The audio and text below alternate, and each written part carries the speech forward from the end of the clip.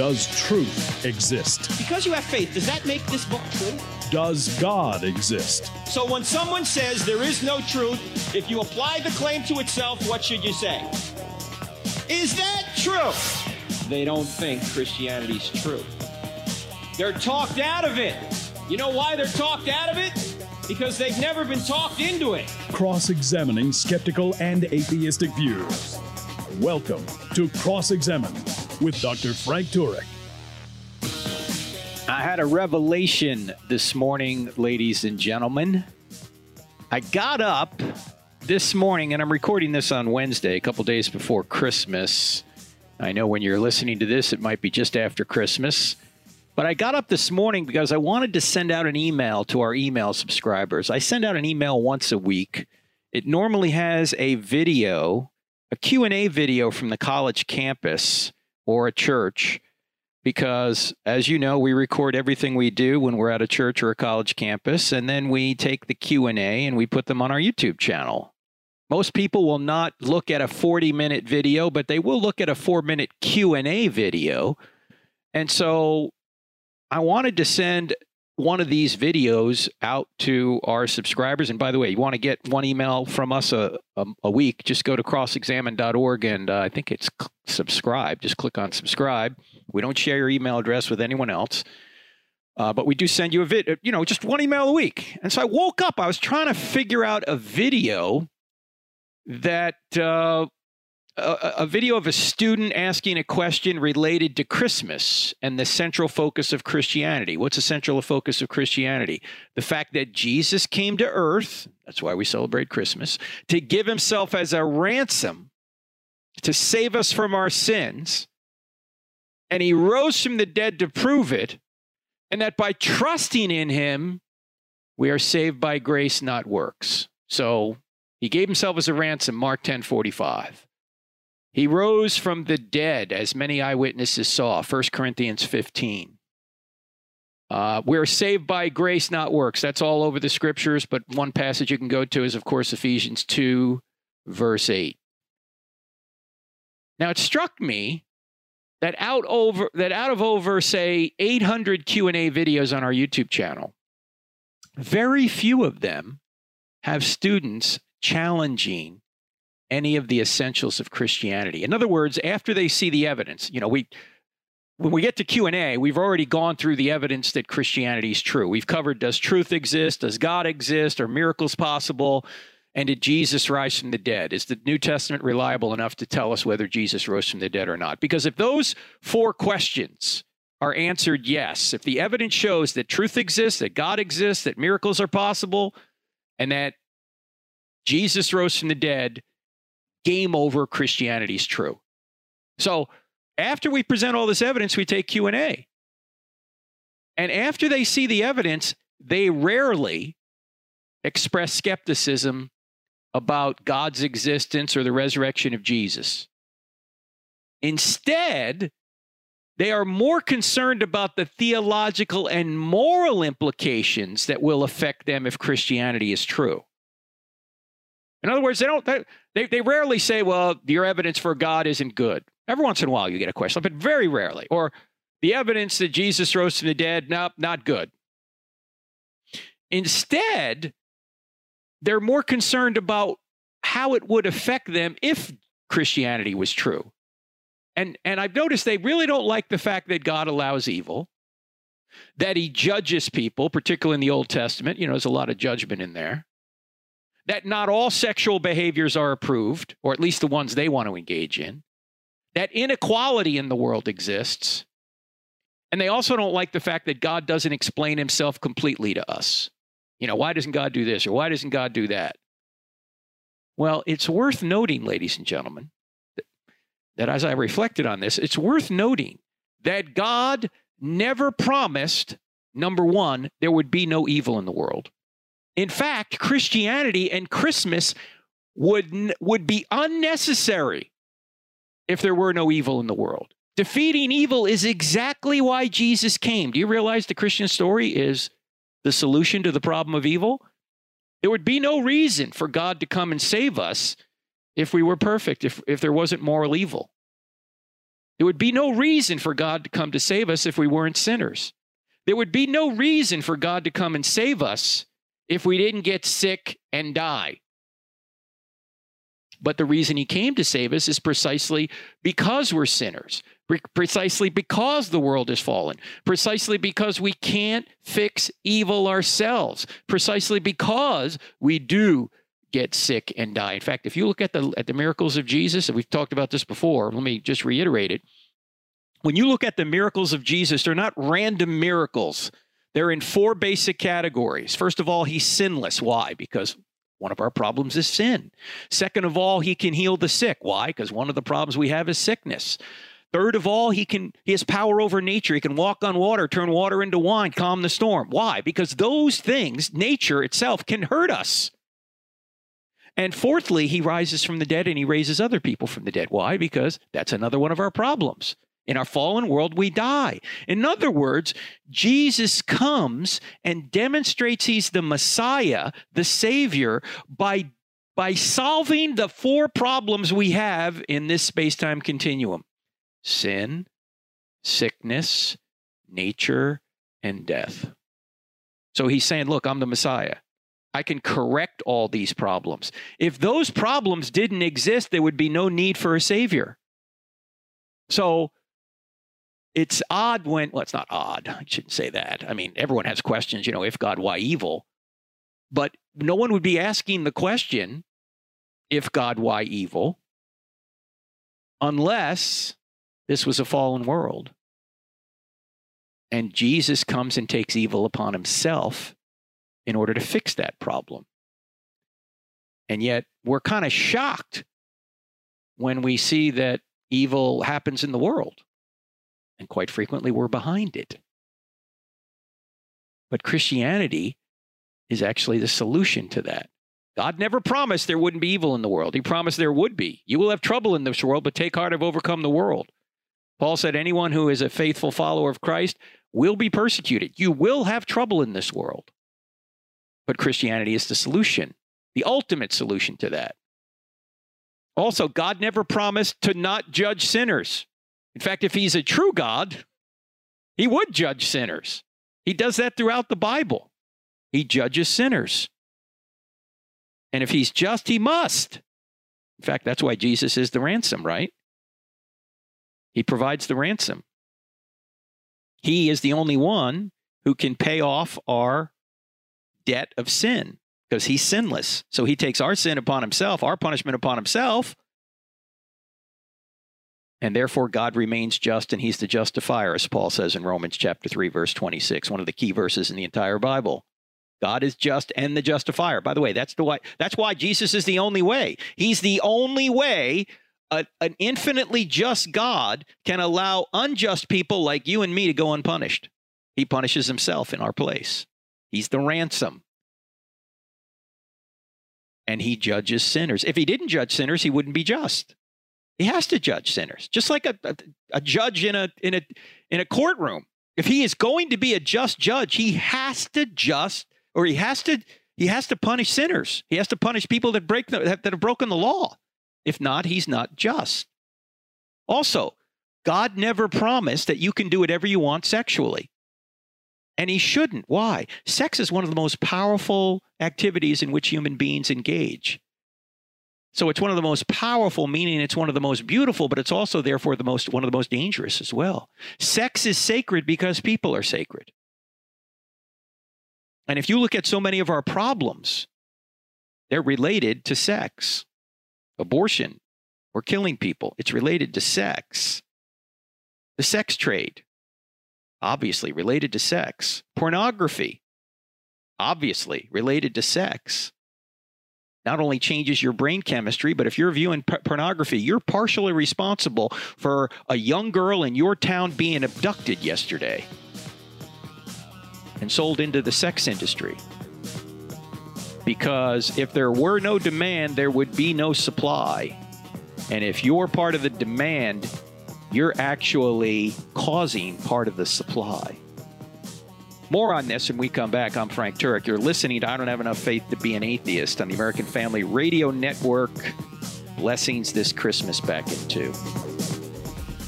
Friends, can you help me with something? Can you go up to iTunes or wherever you listen to this podcast and give us a 5-star review? Why?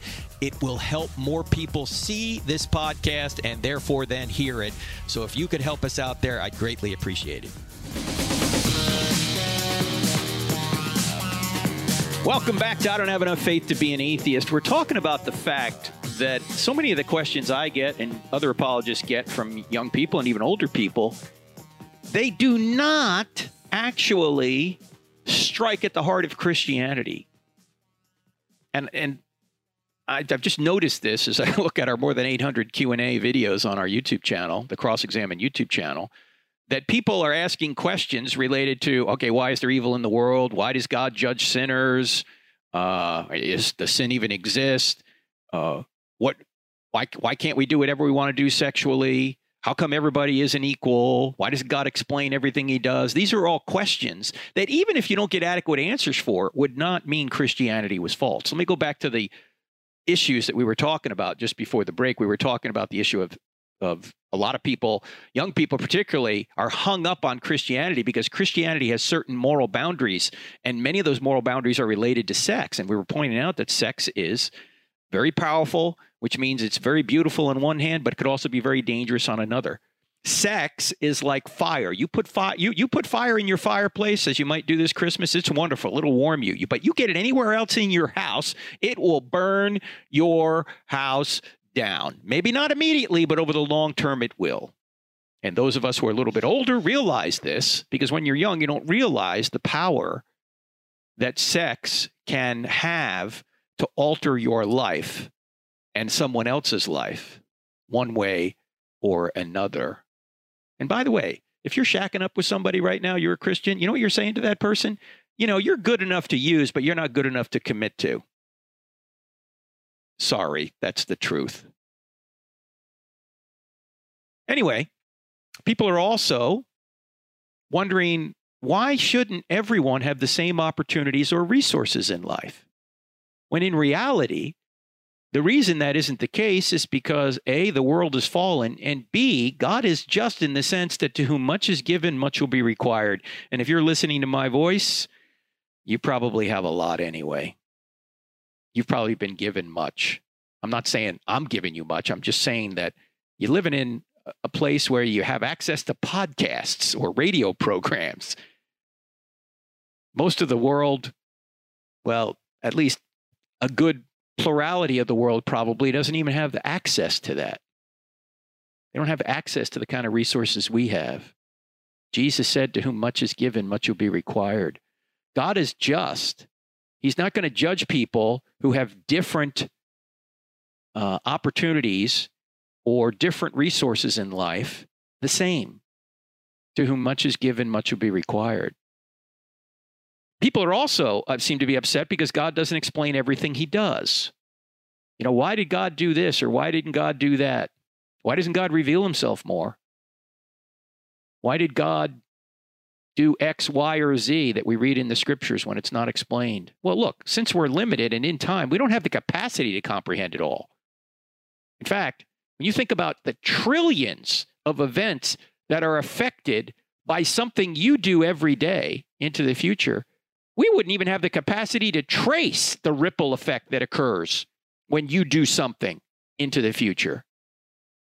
There's no way of tracking that. And if you could track it, such knowledge would often negatively affect your behavior or my behavior.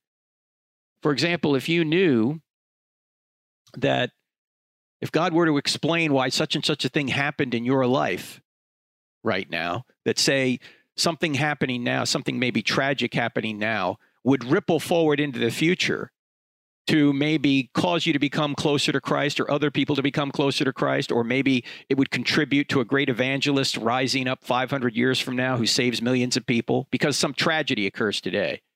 If he were to explain all that to you, number one, how much would that really ease your pain? Probably not much. But number two, it might alter your behavior now and prevent you from growing in the way that God intended you to grow if you hadn't known that was the purpose of it. In other words, such knowledge might negatively affect our behavior. And so God never promised there would be no evil in the world. God never promised he wouldn't judge sinners. In fact, if he's a just God, he has to. God never promised you could do whatever you want sexually. And if he did, he wouldn't be a loving God. Because as I said, sex is very powerful and can not only obviously help people, but hurt them dramatically. Number 4, he never promised everyone would have equal opportunities or resources, but he would judge people fairly based on what they have been given. And also, he never promised to explain everything. And if he could, or if he did, we wouldn't even understand it, and it might negatively affect our behavior. So the key point of all this, from what I've said to this point, ladies and gentlemen, is this. Even if you don't like or agree with any of the answers to these questions about evil, about judging, about sex, about inequality, about why God doesn't explain certain things, even if you don't like the answers to those questions, Christianity is still true. God exists and Jesus rose from the dead, regardless of any moral questions we might have related to evil, judgment, sex, equality, and the like. In fact, none of those moral objections would even make sense unless God existed, because God's nature is the only standard by which objective moral judgments can be made. Without God, all moral issues are just a matter of human opinion and preference. So we wouldn't even be talking about evil. We wouldn't even be talking about judgment. We wouldn't even be talking about the morality or immorality of sex, certain kind of sexual activity. We wouldn't even be talking about inequality or resources. We wouldn't even be talking about any of those things from an objective point of view anyway, unless God existed, because God is the standard by which moral judgments are either really true or really false, really good or really bad. If we all just have our own personal standard of morality, then that's not an objective standard. That's just a subjective preference. And all of these objections we might have to Christianity or to God or the Bible would evaporate. This is why I say people have to steal from God to argue against him. That's the subject of the book, Stealing from God. They don't just steal a moral standard. They steal many other things. And I don't have time to get into the book right now, but that's what it's all about. People are stealing from God to argue against him. So people have objections and questions, and those are all good. And we try and provide answers to them. But even if you don't like the answers, you have not disproven Christianity. Even if you don't like the answers, God still exists and Jesus rose from the dead. And if those two things are true, Christianity is true. And by the way, the reason we the reason we celebrate Christmas, we can study it too. The reason we celebrate Christmas is because of Easter. If Jesus never rose from the dead, we probably never would have heard of him. Everything centers around the resurrection. Unless Jesus rose from the dead, Christianity and Christmas itself would be meaningless. It probably wouldn't exist. So I want to spend a little bit of time today talking about the fact that, well, not just that Jesus rose from the dead. I really want to zero in on, did Jesus really claim to be God? In fact, I was at the University of Maryland. This had to be maybe almost 15 years ago. And I'd gone through the I Don't Have Enough Faith to Be an Atheist presentation. And after all the Q&A, a bunch of atheists hung around afterwards just to talk. So we were talking, and this one atheist young man going to the University of Maryland was very skeptical of the New Testament, but he was saying things about the New Testament that belied the fact that he probably had never read it. And so I said to him, have you ever read the New Testament? Well, he just blushed and had to admit he hadn't. And I said to him, look, I don't care where you're from. I don't care what your history is, what your background is, what religion you came from or non-religion you came from.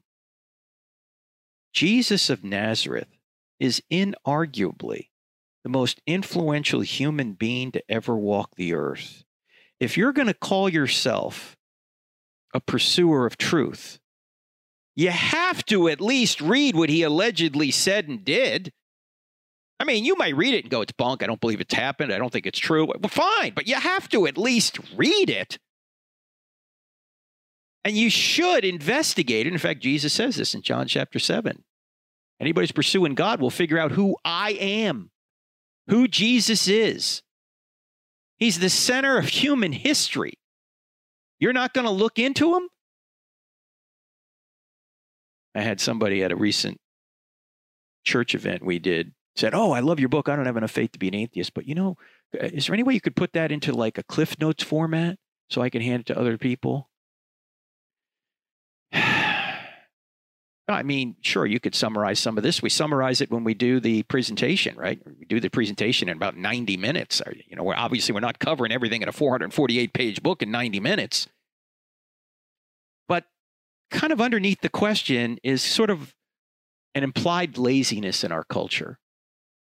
We want everything easy. We want everything in a 2-minute or 3-minute video. Can't you just explain it in an Instagram post? Couldn't it be a TikTok video? Couldn't you just communicate it that way? I'm sorry, but there ain't no free lunch. And if God exists, and he does, his existence is the most important fact to human beings, and yet many of us don't even want to investigate it. We're too lazy for that. We'll spend 9 hours on a Netflix binge, but we can't spend 9 hours reading a book. That would take too much work. As C.S. Lewis famously said, Christianity, if true, is of infinite importance. If it is false, it is of no importance. The one thing it cannot be is moderately important. Let me say that again. Lewis. Christianity, if true, is of infinite importance. If it is false, it is of no importance. The one thing it cannot be is moderately important. Look, if God exists and Jesus is God and he rose from the dead, and our eternal destiny, everyone's eternal destiny, is predicated on how we respond to what he said and did, then it is of infinite importance. It can't be just moderately important or of no importance. Yet many of us treat it like it's maybe moderately important or it's really of no importance. I got better things to do. And many of the questions that I get are questions that maybe touch on the implications of Christianity, but they do not address the central facts or the central tenets of Christianity, which, by the way, we're going to talk about in a new course that starts 1121. It's called the Essentials of Christianity course. I'll be your instructor. In fact, if you sign up for the premium version, I'll be online with you on Zoom for live Q&A on 7 occasions. But you need to sign up for that quickly. It makes a great gift, by the way. You need to sign up for it quickly because we fill up the session. We don't have too many people, so everybody can participate in the Q&A. Just go to crossexamine.org, click on online courses. I'm back in 2. If you find value in the content of this podcast, don't forget to follow us on Instagram, Facebook, and Twitter. Join our online community to have great conversations, grow in your knowledge of God, and become a better defender of the Christian faith. Also, don't forget to subscribe to our YouTube channel where we have hundreds of videos and over 100,000 subscribers that are part of our online family. Find us by searching for Frank Turek or Cross Examine in the search bar. You can find many more resources like articles, online courses, free downloadable materials, event calendars, and more at crossexamined.org. Here's just a few of the things, ladies and gentlemen, we're going to talk about and investigate in the Essentials of Christianity course. The official name of it is Life's Compass, Jesus, You, and the Essentials of the Faith. We're going to cover questions like, what is the Bible all about? How do faith and works relate? What does it mean to be made in God's image? Who is Jesus? What are the essentials of salvation? How do faith and reason relate? What is God like? Why is the resurrection so important? What is faith and why does God want it? And there's many more. Just go to crossexamine.org, click on online courses. You'll see it there. As again, I'll be your instructor. If you're listening to this after January 1, you can still sign up even in the premium version because the Zooms start a little bit later than January 1. We're just dripping the course out January 1. So check all that out. The text for the course, by the way, is Mere Christianity. If you haven't read that, you need to read it. And if you have read it, you need to read it again because it's got so many great insights in it. I go back and I reread, particularly the highlights of books I've read before because I forget what I've read. If you're like me, you forget. and so you got to be reminded. In any event, check that course out. Hey, I want to ask you guys this question. Suppose you were to hear somebody on the radio, maybe even me, just somebody on the radio, or just a friend of yours comes up to you and he says things like this. Before Abraham was born, I am. Your sins are forgiven. I and the Father are one. All authority in heaven and on earth has been given to me. Whoever obeys my word will never see death. I am the resurrection and the life. No one comes to the Father except through me. I am the light of the world. Whoever follows me will never walk in darkness. I am the bread of life. Can you, or can any of you, prove me guilty of sin? Pray in my name. Father, glorify me with the glory I had with you before the world began. If you heard somebody say those words, what would you think about them? You certainly wouldn't say, oh, that guy's just a great moral teacher. No, you would say, that guy's an egomaniac who thinks he's God. How could you get away with saying things like this if you weren't God? You'd either be a lunatic or a liar, or you'd be Lord. You've heard the trilemma, Lord, liar, lunatic. In fact, C.S. Lewis made it famous in his book, Mere Christianity, which is the subject of our Essentials course. Check out what he said. I'm trying here to prevent anyone saying the really foolish things that people often say about him, about Jesus. I'm ready to accept Jesus as a great moral teacher, but I don't accept his claim to be God. That is the one thing we must not say. A man who was merely a man and said the sort of things Jesus said would not be a great moral teacher. He would rather be a lunatic on a level with a man who says he's a poached egg, or else he would be the devil of hell. He said, you must make your choice. Either this man was and is the Son of God, or else a madman or something worse. You can shut him up for a fool. You could spit at him and kill him as a demon. Or you could fall at his feet and call him Lord and God, but let us not come with any patronizing nonsense about his being a great human teacher. Jesus has not left that open to us. He did not intend to, unquote. C.S. Lewis from Mere Christianity. Yeah. Look, Jesus is either Lord, liar, or lunatic. He's not a legend. We have too much evidence that he actually existed and said and did these things. So what is he? Lord, liar, or lunatic? Everyone has to answer that question. By the way, isn't it interesting that just about every religious worldview wants a piece of Jesus? They'll even modify their pre-existing worldview to import something about Jesus into their system, like the Buddhists and the Hindus that predated Christianity. They'll bring Jesus in. Jesus is an avatar. Jesus is a god, just like our other God. Jesus is. They want a piece of Jesus in there. Muslims, Islam. Jesus is in Islam. Now, it's not necessarily the Jesus of the Bible, because I don't think he's God, but they believe Jesus was virgin born. They believe Jesus was sinless. They believe Jesus will judge people at the end of time. They don't even believe that about Muhammad. They don't believe Muhammad was sinless. They don't believe Muhammad was virgin born or was going to judge people at the end of time. So just about every worldview wants a piece of Jesus. Why? Something special about Jesus, isn't there? Now, the question is Jesus really God? I mentioned some of the things he said. Sure sounds like God to me. And if he's God, we ought to follow what he says. In fact, as you know, there's a group of people out there calling themselves progressive Christians. Now, in my view, there's nothing progressive and very little Christian about them. Why? Because they are regressing away from the teachings of Jesus, and they are disagreeing with Jesus. So how can you call yourself a Christian if you're disagreeing with Jesus? Just like imagine if we were with Moses on Mount Sinai, we're waiting at the bottom of the mountain. You and I, we're waiting there. Moses comes down with the 10 Commandments. He goes, here are the 10 Commandments from Yahweh. And both of us look at those 10 Commandments and we go, we don't like those 10. We got our own 10. Should we call ourselves followers of Yahweh if we're disagreeing with Yahweh's 10 Commandments?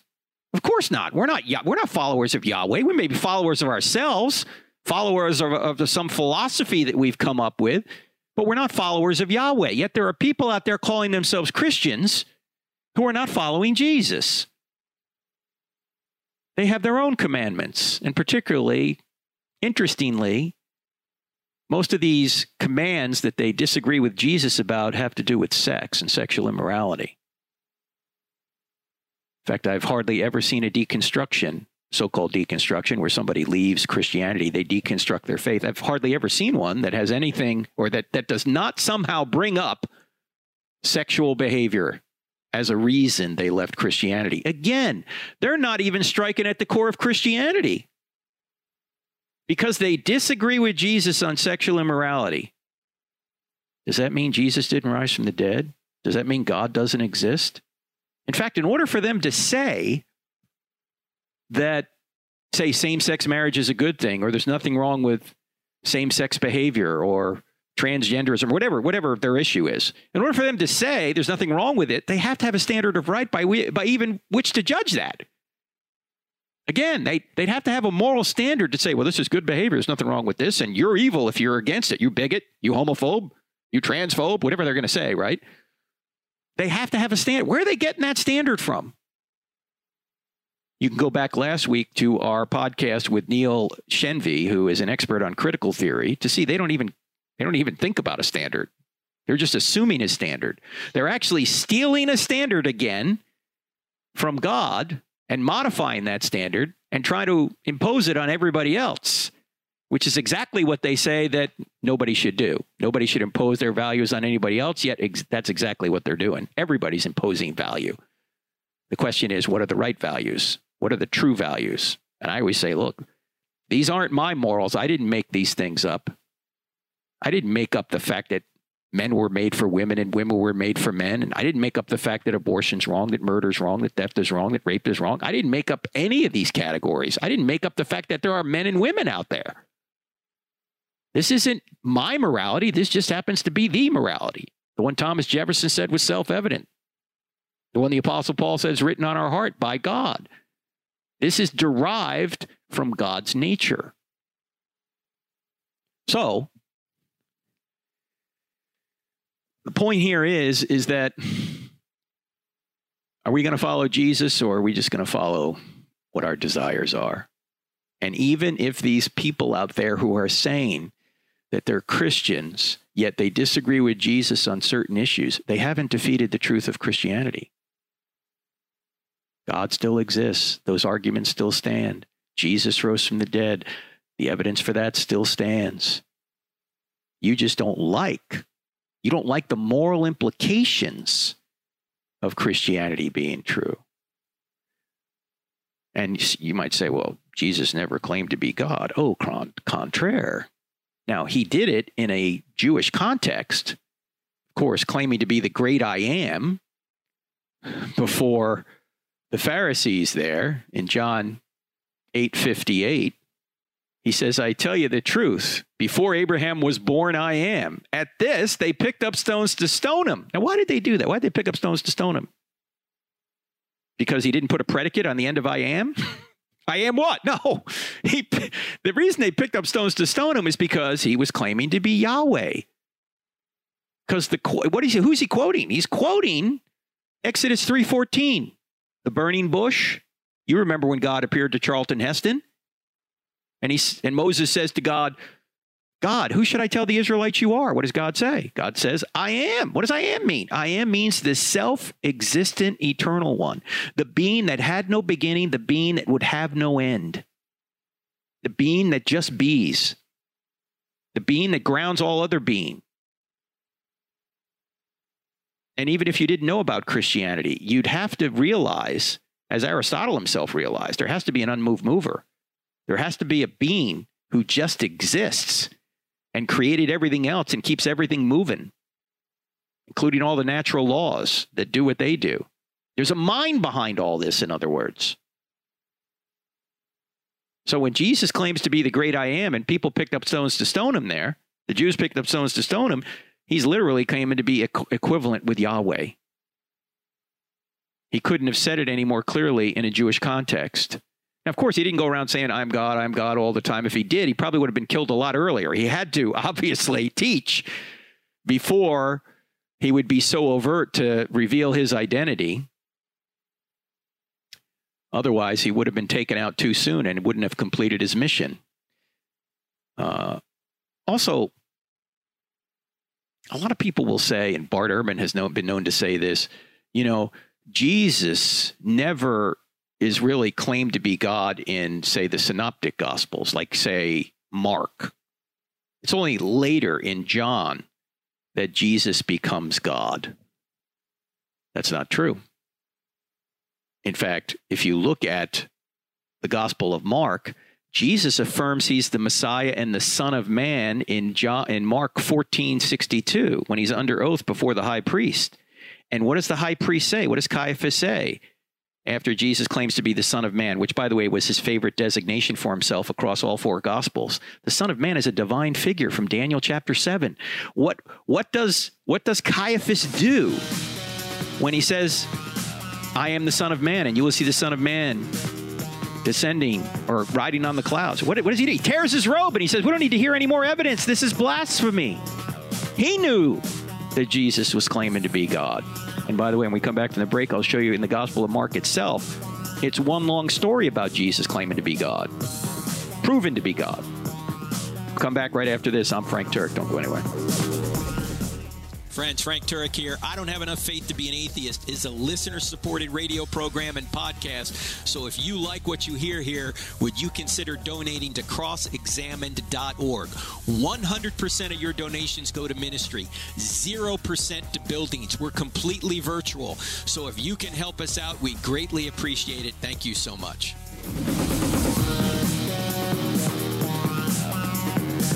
Welcome back to I Don't Have Enough Faith to Be an Atheist. I'm Frank Turek. Our website's crossexamined.org. Crossexamined with a D on the end of it.org. If you haven't downloaded our free app, do it, please. It's free. A lot on there. Cross-Examined, 2 words in the App Store. And don't forget about our YouTube channel. Check that out. Our Facebook page, Cross-Examined YouTube channel, Cross-Examined Facebook page. A lot going on up there. We've got a Instagram. We've got Twitter, of course. Just look for Frank Turek there. Just before the break, we were talking about Jesus claiming to be God in the Gospel of Mark, something that some of the skeptical scholars seem to look over. He claims to be God there. But notice in the first few chapters of the Gospel of Mark, Jesus is actually showing he's God by actually doing certain things that only God can do. And even the author of the Gospel of Mark points this out. It says, for example, in Mark chapter 1, verse 3, that John the Baptist prepares the way of the Lord. And in that context, the Lord means Yahweh. He's saying Jesus is Yahweh. Not the Father Yahweh, but he's part of the Godhead. That's Mark 1:3.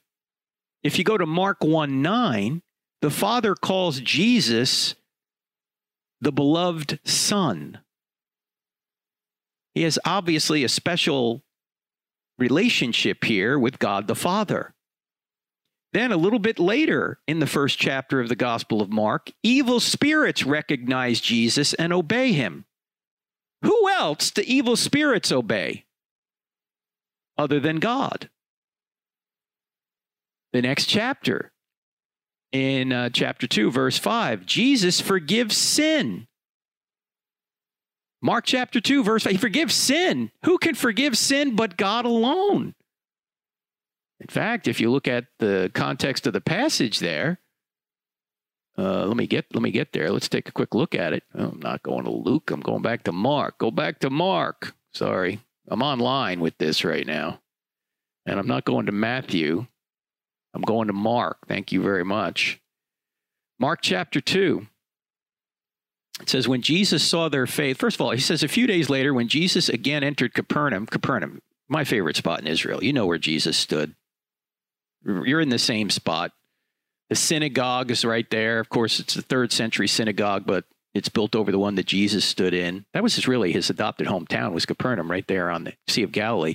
We're trying to go back to Israel, by the way. It doesn't look like it's going to happen in March like we wanted to, but we'll get there. We'll get back there eventually. Anyway, a few days later, Jesus entered Capernaum. The people heard that he'd come home. They gathered in such large numbers that there's no room left, not even outside the door. And he preached the word to them. Some men came bringing a paralyzed man carried by 4 of them. Since they could not get him to Jesus because of the crowd, they made an opening in the roof above Jesus by digging through it and then lowered the mat the man was lying on. You know the story. In fact, if you go there, we think we found Peter's house. This is probably where they lowered the man into. They lowered him through the roof on that house.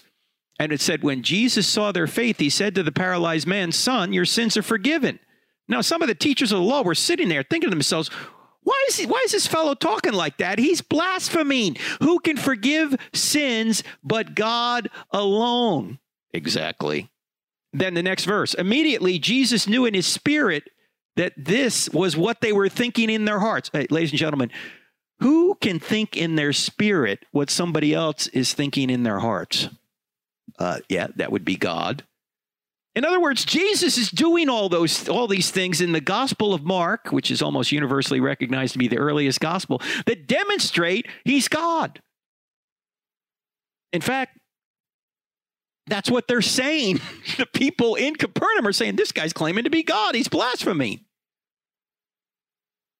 Then he claims to be, a little bit later in the chapter 2 of Mark, the divine Son of Man.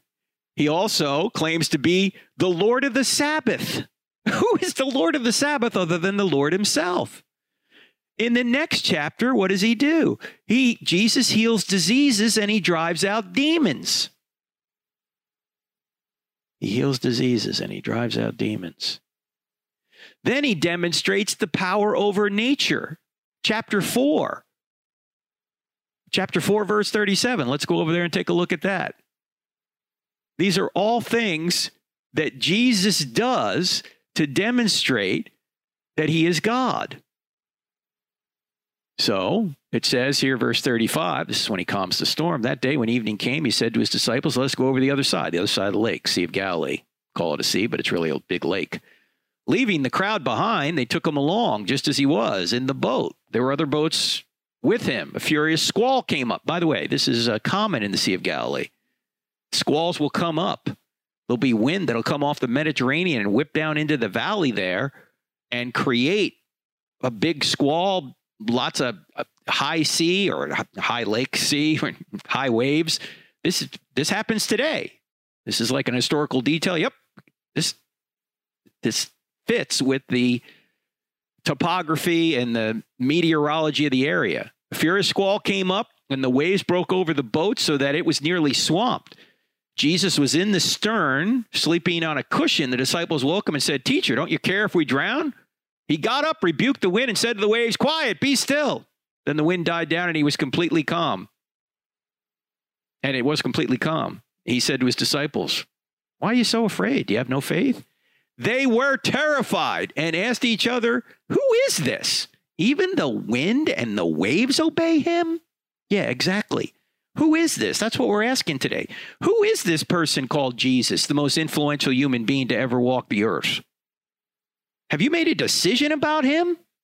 Because if he is who he says he is, your eternity and my eternity is dependent on how we respond to him.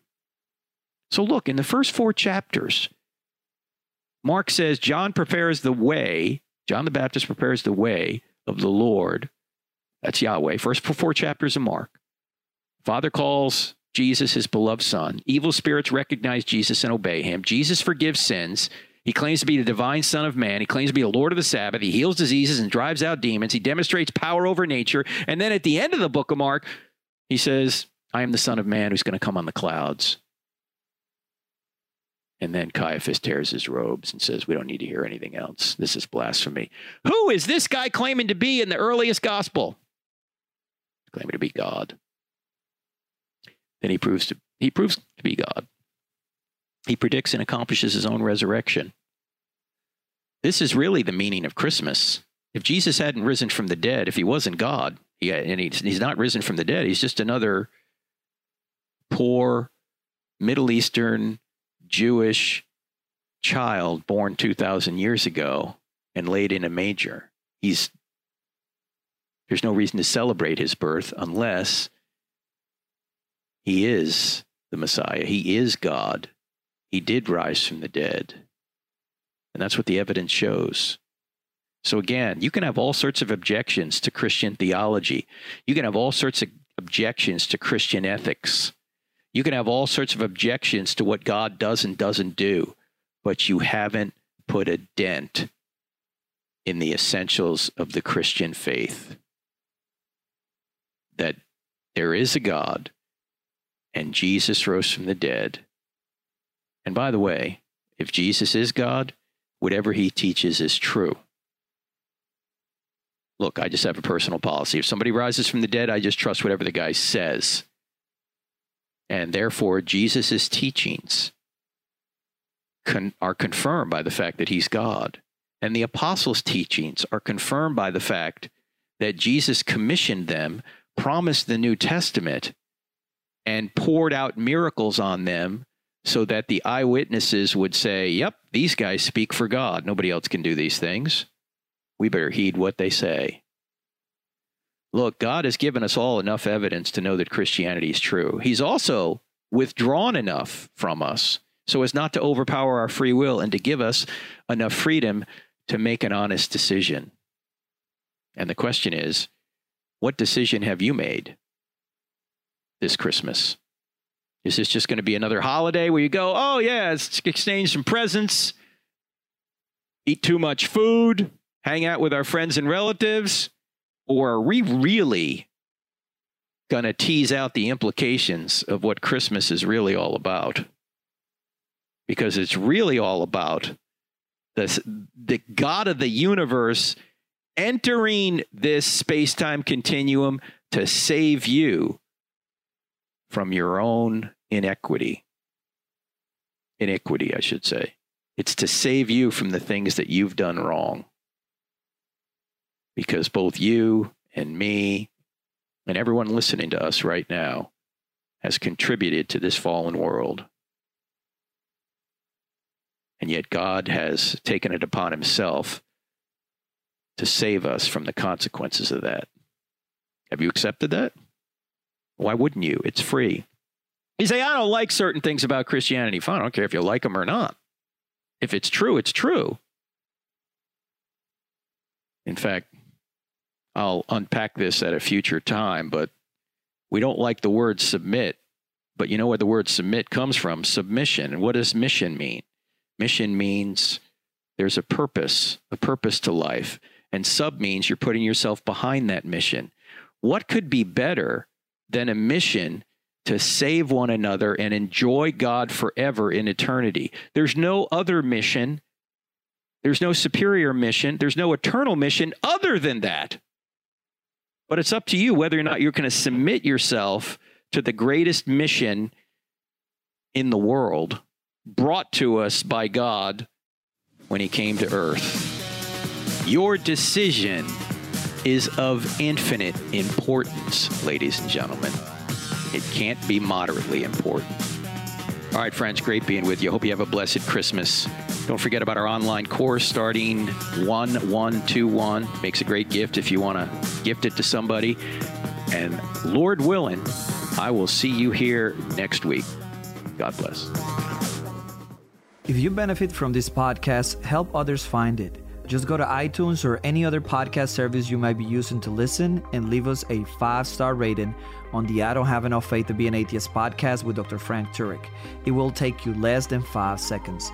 You can also help a lot by leaving us a positive review for others to see. This podcast is available on iTunes, Spotify, Google Play, Stitcher, TuneIn, and many other audio content delivery apps. Thank you and God bless.